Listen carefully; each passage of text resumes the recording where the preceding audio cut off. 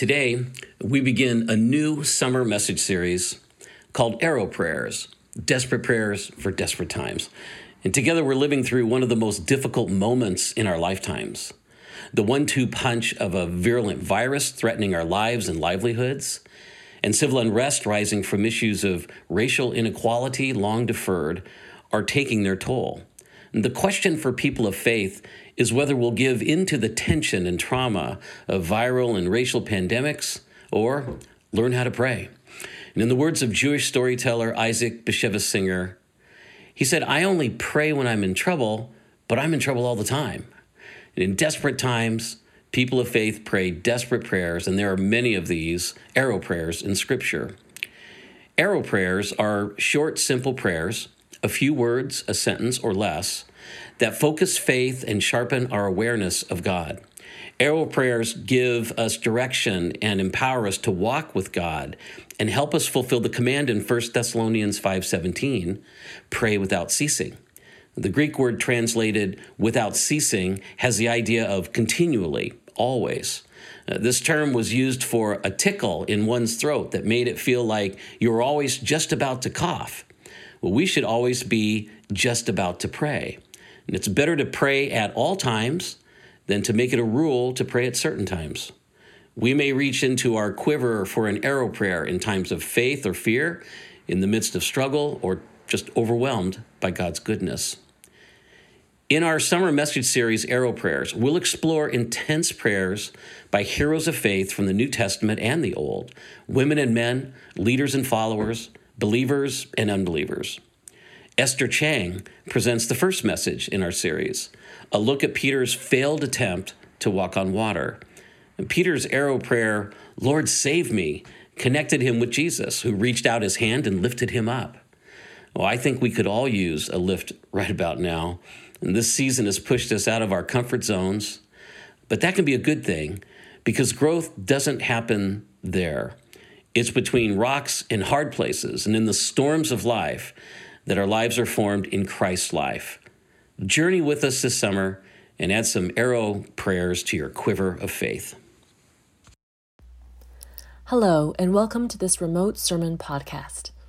We're starting a new sermon series this summer on arrow prayers. An arrow prayer is a quick prayer shot up to heaven in a single breath. It's typically brief, usually not longer than one sentence, and it's prayed in the moment, very often a moment of desperation, crisis, or great need. We're certainly living in a time like that right now, so we're going to spend this summer looking at different arrow prayers that are made throughout the Bible and learning how to incorporate this type of praying into our arsenal of spiritual skills. We're going to start this week by examining the shortest prayer in the Bible, only 3 words long. Kyrios sozo ego, Lord, save me. Let's read the entirety of today's passage, Matthew chapter 14, verses 22 through 33. Immediately he made the disciples get into the boat and go before him to the other side, while he dismissed the crowds. And after he had dismissed the crowds, he went up on the mountain by himself to pray. When evening came, he was there alone, but the boat by this time was a long way from the land, beaten by the waves, for the wind was against them. And in the 4th watch of the night, he came to them, walking on the sea. But when the disciples saw him walking on the sea, they were terrified and said, "It is a ghost," and they cried out in fear. But immediately Jesus spoke to them, saying, "Take heart, it is I. Do not be afraid." And Peter answered him, "Lord, if it is you, command me to come to you on the water." He said, "Come." So Peter got out of the boat and walked on the water and came to Jesus. But when he saw the wind, he was afraid, and beginning to sink, he cried out, "Lord, save me." Jesus immediately reached out his hand and took hold of him, saying to him, "O you of little faith, why did you doubt?" And when they got into the boat, the wind ceased. And those in the boat worshipped him, saying, "Truly you are the Son of God." May the Lord bless the reading of his word. Let's just imagine what's going on in this story for a moment. Now, Jesus had just fed the 5,000, and at his direction, the disciples get into a boat to cross the Sea of Galilee, while Jesus stays on the mountain to pray. The Sea of Galilee is 13 miles long and 13 miles wide, about the size of Washington, D.C. It is the lowest freshwater lake on Earth. It lies 680 feet below sea level and is surrounded by hills rising 2,000 feet high. The cool, dry air of the hills, in contrast with the warm, moist air over the much lower lake, results in pressure and temperature differentials that can cause strong winds to descend suddenly upon the lake, creating waves that have been recorded as high as 10 feet. The Sea of Galilee is also relatively shallow, just 200 feet at its greatest depth, and a shallow lake tends to be whipped up by the wind more rapidly than deep waters. Now, in our story, evening comes. It gets dark, and just such a wind descends upon the disciples on the lake, a wind so strong they can't make good headway. Then, at the fourth watch, sometime between 3 a.m. and 6 a.m., Jesus walks on the lake, coming near them. We know from John 6:19 that by now the boat was 3 or 4 miles out from the shore. We also know from Mark 6:48 that Jesus actually means to pass by them, but the disciples see him and are afraid. Jesus identifies himself, and Peter, in his characteristically enthusiastic but somewhat rash manner, says, "Jesus, if it's really you, command me to come on the water." Jesus says one word, "Come." In response, Peter does 3 things. First, he steps out of the boat. Can you imagine taking that first step in that kind of wind with those kind of waves? This was a total step of faith. Secondly, Peter walks on water. His faith leads to a miraculous experience. Thirdly, he comes towards Jesus. He fixates himself on Jesus and makes progress in that direction. But then something changes. Peter starts to look at the wind. And again, this is not just any ordinary wind. In the Greek, there are 2 words here, which mean a mighty wind or a strong, violent wind. And Peter becomes afraid. He starts to doubt. It's dark, it's cold, and he feels himself sinking into the enormous waves. I would just pause here and say that it can feel like this pandemic has put us out into open waters. The routines and events we relied on and hoped in, the people we saw regularly in person are gone. The boat is gone. It feels like we're alone, unmoored in the never-ending monotony, facing waves the likes of which we've never faced before, grappling with the challenges and brokenness this time has revealed in ourselves and in our society. But in this moment, Peter cries a simple prayer, "Lord, save me." What I'd like to do is to briefly look at each of the 3 words of this prayer and ask ourselves what we learn from them about arrow prayers. Then we'll end with a more extended time of application. The first word Peter says is Lord. Now, this may sound obvious, but the first thing that arrow prayer does is immediately call the spiritual to mind. In the very middle of a desperate experience, Peter's prayer recalls Jesus to his mind. Much of the time when we pray, we think we ought to set aside our lives for it. And as we'll discuss, that's important too. But arrow prayers are meant to be made in the midst of life. They don't interrupt the moment, but are made in the moment. And they can, in that moment, quickly and actively direct our thoughts to God. The reality is the spiritual realm is real. The heavenly realm is not something that only exists after we die. It is, as Stott puts it, the unseen world of spiritual reality that is around us all the time. In his book, The Second Mountain, David Brooks writes about an academic who early in his career went to India to study moral sentiments. He found that people there experienced everyday reality in not just the normal dimensions, but also in a spiritual dimension. He came to think of this axis as a vertical axis. Everything people in India ate, everything they said, everything they thought, everything they did, could move them up or down on this spiritual axis. When he returned to the United States, he missed being around people who felt the vertical spiritual dimension in everyday life. He began to think of the U.S. as a flatland, a thinner realm. It's easy to go through our days in a kind of flatland, but what arrow prayers do is open our eyes to the vertical dimension that is the spiritual reality which permeates every moment of our day. God is always with us. It's just that we're sometimes more aware of Him than others. And these brief prayers have the power to open us to God and His actions right in that moment. But Peter doesn't just call out to any God. He says, Lord. Arrow prayers are not some magical formula or self-soothing technique. They are spoken to a personal Lord.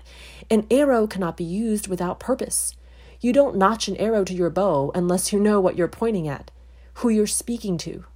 Arrow prayers are not meant to be a standalone substitute for more prolonged, regular times of prayer, but they are made to supplement that, to rise out of the context of our experience of Jesus as Lord. In fact, before Peter stepped out of the boat, Jesus revealed Himself as Lord in a really interesting way. We know from Mark 6 that He walked on the water with the intention of passing them by. Then, when asked who He was, He said, "Don't be afraid, for I am." The words in Greek are ego eimi, I am. This was a Moses moment. Do you remember when Moses asked who God was in the burning bush? God said, I am. And these are the same words Jesus uses of Himself here. Do you remember when Moses asked to see God's face and God said, no, but stand here and I will let my glory pass by? That's in Exodus 33. Here, Jesus intends to pass them by. And of course, we all remember the God of Moses wielding the wind to part the waters of the Red Sea, just like Jesus demonstrates His mastery over wind and water as He walks on the Sea of Galilee and later calms its winds. Jesus is showing Himself to be the same God who led His people out of Egypt through the waters. As Job 9:8 says, He alone stretches out the heavens and treads on the waves of the sea. God led Israel out through the sea. Jesus is saying, I am that God. I am the one who saves. Peter sees that, and that is why he steps out of the boat. That is who he is calling to as Lord. So we see that arrow prayers have the power to immediately connect us with God in the moment, and that they must flow out of our acknowledgement of and relationship with Jesus as Lord. Now, let's take a look at the second word in Peter's prayer, save. Does this petition strike you as premeditated, analyzed, memorized, polished, or lengthy? No, this ask is a spontaneous and urgent cry of the soul. That's what arrow prayers are at their core. They rise less from our heads than our hearts. They aren't planned or eloquent, but they are marked by a sincere earnestness. They are honest, and here at least, desperate. It takes something to get us to the point of desperation, of realizing how urgently and desperately we need to be saved. Perhaps part of that is because we live in a culture that tells us that we don't need to be saved. We just need to find ourselves, to go on a journey like Elsa deep into a glacier to discover that all the answers she ever looked for are found in none other than herself. David Brooks, in the same book, talks about how our culture of hyper-individualism is a moral ecology built on a few fundamental assumptions, one of which is the God within, where the goal of life is to achieve self-fulfillment, where the ultimate source of authority is found inside. We think the answer lies in total freedom of self-expression and complete autonomy. But the Bible says something different. The Bible says you can't figure it out yourself based on no criteria outside of yourself. Salvation of self, the freedom of being who we're truly meant to be, the discovery of our real worth and identity can only come outside of self. We cannot save ourselves. Have you ever wondered why Jesus didn't just stop the wind when Peter started sinking? He had the power to do so at any time. Peter was a fisherman. He spent his life on the water. He probably could have swam or found his way back to the boat once the wind calmed down. But Jesus doesn't do that.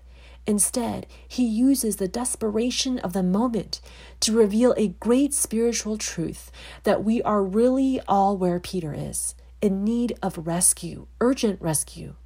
If we realized our true spiritual condition, we would pray more like this. We would cry out for that rescue. We need Jesus to save us from the consequence and power of our sin. We need him to find the only kind of hope and satisfaction that endures. We need him to center us in a drifting world. Hebrews 6:19 describes the hope we have in Jesus as a sure and steadfast anchor of the soul. There is a revelation of God we can only have in desperation. There is a kind of growth that only happens when we feel the familiar torn out from under us. These times ask us, what are you looking to for rescue? What is your hope in, really? In that moment of gut-wrenching fear and doubt, when you can't formulate an analytical thought, when the boat is gone, what do you grab for?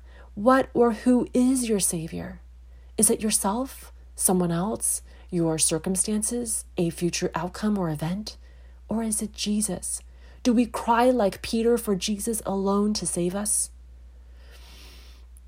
So we see that arrow prayers are spontaneous, driven by the sincerity or urgency of the moment. We see that it's okay and even revelatory and powerful to cry out to God in that way. The third and last word of Peter's prayer is me. This is a personal prayer. Peter is expressing a personal need, a personal desire. His plea is for himself because he sees his own condition. It actually takes some awareness to see our own condition. It takes intentionality to be able to name our desires before God. One reason for this is that our culture encourages us to be like ducks on water, to appear to be gliding along effortlessly, to seem like we've got it all together, when in reality, under the surface, we're paddling furiously. It's hard at times to admit that we need help or rest, even to ourselves. Another reason is that we sometimes get so functional, so focused on the routines and needs and demands around us, that we don't even realize we're sinking. One example of this right now is parenting burnout, something many of us are facing while parenting without relief for unprecedented lengths of time. I found that burnout by definition is something I'm not aware of until I'm already in it. All of a sudden, I'm like, wait, why am I so grouchy all the time? Why does everything look so negative? Oh, maybe it's because I'm getting burned out and need to ask for some time for myself. In fact, this has cycled so often that I made a list of signs of burnout to look for. 5 things. First, exhaustion. Chronic physical and/or mental fatigue, feeling tired all the time. Second, lack of motivation. Losing interest, feeling disconnected, feeling like I don't care anymore. Third, cynicism and dread. Seeing or assuming the worst, feeling like every day is a bad day. Fourth, resentment and irritability. Displacing frustration, angry outbursts, feeling isolated, thinking it's always Dave's fault, nobody understands. Lastly, helplessness, feeling suffocated or trapped. I also have a list of 5 things that help me prevent burnout. First, permission and pacing. This is giving myself permission to take time for myself, realizing that's going to make it better for everyone. And it's making those breaks regular, not just occasional or as catch-up when I'm already burned out. Second, community, being in regular connection with other people. Third, hobby, which I think of as recovering the me that's not a mom, doing something that is life-giving and unrelated to parenting. Fourth, physical care, paying attention to my own sleep, diet, and exercise, caring for my body. Fifth, spiritual space, having a regular place and time that is just for me and God. That's my list. What does yours look like? The point is, we have to start with ourselves and know our own condition. Do you know what you need, what you long for? Do you regularly name your desires in God's presence? Very often we find that the desire under our desires, the longing under all our other longings, is a longing for more of God. The rest we really seek is the one we find in Him. In her book, Sacred Rhythms, Ruth Haley Barton writes, "Your desire for more of God than you have right now, your longing for love, your need for deeper levels of spiritual transformation than you have experienced so far is the truest thing about you. You might think that your woundedness or your sinfulness is the truest thing about you, or that your giftedness or your personality type or your job title or your identity as husband or wife, mother or father somehow defines you. But in reality, it is your desire for God and your capacity to reach for more of God than you have right now that is the deepest essence of who you are." Are you familiar with this place within yourself? Peter's prayer is deeply personal. He wants to be saved. He wants to live. He wants to overcome his doubts. And those are the words that rise out of him and must rise out of us. Lord, save me. Give me the life I need and desire in you. So we see that arrow prayers open our eyes in the moment to the vertical dimension, the spiritual realm. They exist in the context of our relationship with Jesus. They rise up as spontaneous, heartfelt cries of the soul, and they often express personal needs and desires with insight and vulnerability. Now that we've got some idea of what arrow prayers are, let's discuss 3 points of application. First, examples of arrow prayers and how to use them. Then 2 things that this week's arrow prayer teaches us about how to pray. Charles Spurgeon once said, "I would urge you to cultivate the habit of praying briefly all the day." The first application is to start using arrow prayers if you aren't already. Prayers don't have to be long or polished to be effective. Ecclesiastes 5:2 says, "God is in heaven and you are on earth. Therefore, let your words be few." As we see from today's passage, sometimes the best prayers are the short ones, and the ready availability of short prayers can allow us to more easily pray without ceasing, as Paul urges in 1 Thessalonians 5. Let's go through some examples of arrow prayers you can use. My personal favorite is "help," or variations on that, "God, help me know what to say." "God, help me out of this." Another one I repeat as I begin times of silence and solitude with God is, "Lord, here I am. Lord, here I am." Arrow prayers can be short doorway prayers, asking God for help as we enter a new endeavor, encounter, or Zoom call. They can be short prayers of intercession or blessing for others.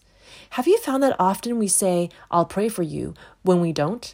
Well, what I do is shoot up an arrow prayer for that person right at that moment, so I'll have kept my word in case I forget to pray for them more later on. You can pray in the moment for direction. Help me know what to say. Show me what to do. You can pray during temptation. Lord, deliver me. God, I choose you and not this temptation. Show me something else to do instead. You can pray in gratitude. God, thank you. That's so beautiful, God. I receive that from you, God. Church tradition also gives us great examples. St. Philip Neri said, "It is an old custom of the servants of God to have some little prayer ready, and to be frequently darting them up to heaven during the day, lifting their minds to God out of the mire of this world." St. Francis of Assisi's favorite short prayer was, "My God and my all." Before St. Catherine of Siena died, she prayed for 40 straight days, "I have sinned, have mercy on me." During sickness, St. Teresa of Avila prayed, "We accept good from the Lord, should we not accept evil?" St. Gregory Palamas would repeat, "Lord, enlighten my darkness." Let's end with 2 things that this week's arrow prayer teaches us about prayer. First, it teaches that it's never too late to pray. You know what I think is the most memorable thing about Peter's prayer? It was made in the act of sinking. Should Peter have prayed earlier? Should he not have lost focus on Jesus? Should he not have fallen victim to fear and doubt? Maybe, but still, he prays. At the very worst, the very lowest moment of the entire story, Peter cries out to God. It's okay to pray in desperation. It's okay to cry out to God in the lowest moments. It's not too late. Cry out to God for your unbelieving friend, even when it seems like nothing will ever change. Cry out to God for your children, even if their ungodliness continues to break your heart. Cry out to God even when you feel yourself sinking into the temptation, even when you feel despair and fear overwhelm you, even if you still doubt. It's so much easier just to complain to ourselves or berate ourselves or vent to our friends or sink down into hopelessness or bitterness or seek refuge in some addiction, but cry out to God instead, right at the very point of desperation. And arrow prayers like Peter's are a good place to start. A few brief, sincere words from the heart. It doesn't have to be fancy. Don't give up, for as Ephesians reminds us, God is able to do far more abundantly than all that we can ask or imagine. Secondly, Peter's prayer teaches us to pray even when our faith is weak. If you think about it, this story teaches us that the object of our faith is more important than the strength of our faith. What does Jesus say is Peter's problem here? He says, "O you of little faith." Now, Peter knew Jesus controlled the wind and the waves. Besides the fact that Jesus was at that moment still standing on water, just a few chapters earlier in Matthew 8, the disciples were in a boat with Jesus when he calmed a storm on the very same Sea of Galilee. A version of this has happened before. Peter had to intellectually know that he had no reason to fear, yet in that moment, his faith was weak. Isn't that the struggle for all of us? We might know in our heads that God is sovereign over this pandemic, that he will one day right centuries of racial injustice, that he is able to show us the right next step, that our hope in our future is no less real despite the uncertainty of these times. But when we're living it out in the day-to-day, it's easy to doubt. It's easy to feel functionally adrift. But Peter was saved by one thing. Even though he was filled with fear and doubt, he had enough faith left in that moment to cry out to Jesus. The object of our faith is more important than the strength of our faith. Let's say you're drowning in an ocean and someone on a boat throws you a lifeline. Let's say they throw you some sewing thread. It doesn't matter how tightly you grab that sewing thread. It's not going to hold you against the waves. It's not strong enough to pull you to the boat. But let's say that someone throws you a thick piece of rope. Even if you can only manage a weak grip on that rope, you're more likely to be saved because of how strong that rope is. A weak faith in a strong object is better than a strong faith in a weak object. Look at what happens right after Peter says, "Lord, save me." Verse 31, Jesus immediately reached out his hand and took hold of him. Jesus is the one who came over. Jesus is the one who reached out. The hand that Jesus extends is a hand that went out to doubt, not to perfect faith. And Jesus is the one who took hold of Peter, pulled him up out of the water, brought him back to the boat, stilled the wind, and brought him to his destination. This is the object of our faith. A Lord who came over into our stormy, broken world, who invites us to come to him, who reaches out to rescue us, who walks with us on the waters, who rides with us in the boats, who one day will bring us home. He never leaves us. He always hears us. Isaiah 65:24 says, "Before they call, I will answer. While they are yet speaking, I will hear." Do you believe that? Who or what is the object of your faith? Do you hear Jesus saying to you, "Come"? Do you know that he is next to you, very near you, even in moments of deep desperation, darkness, struggle, or doubt? Call out to him. Peter's prayer is a prayer for each of us every day. Lord, save me.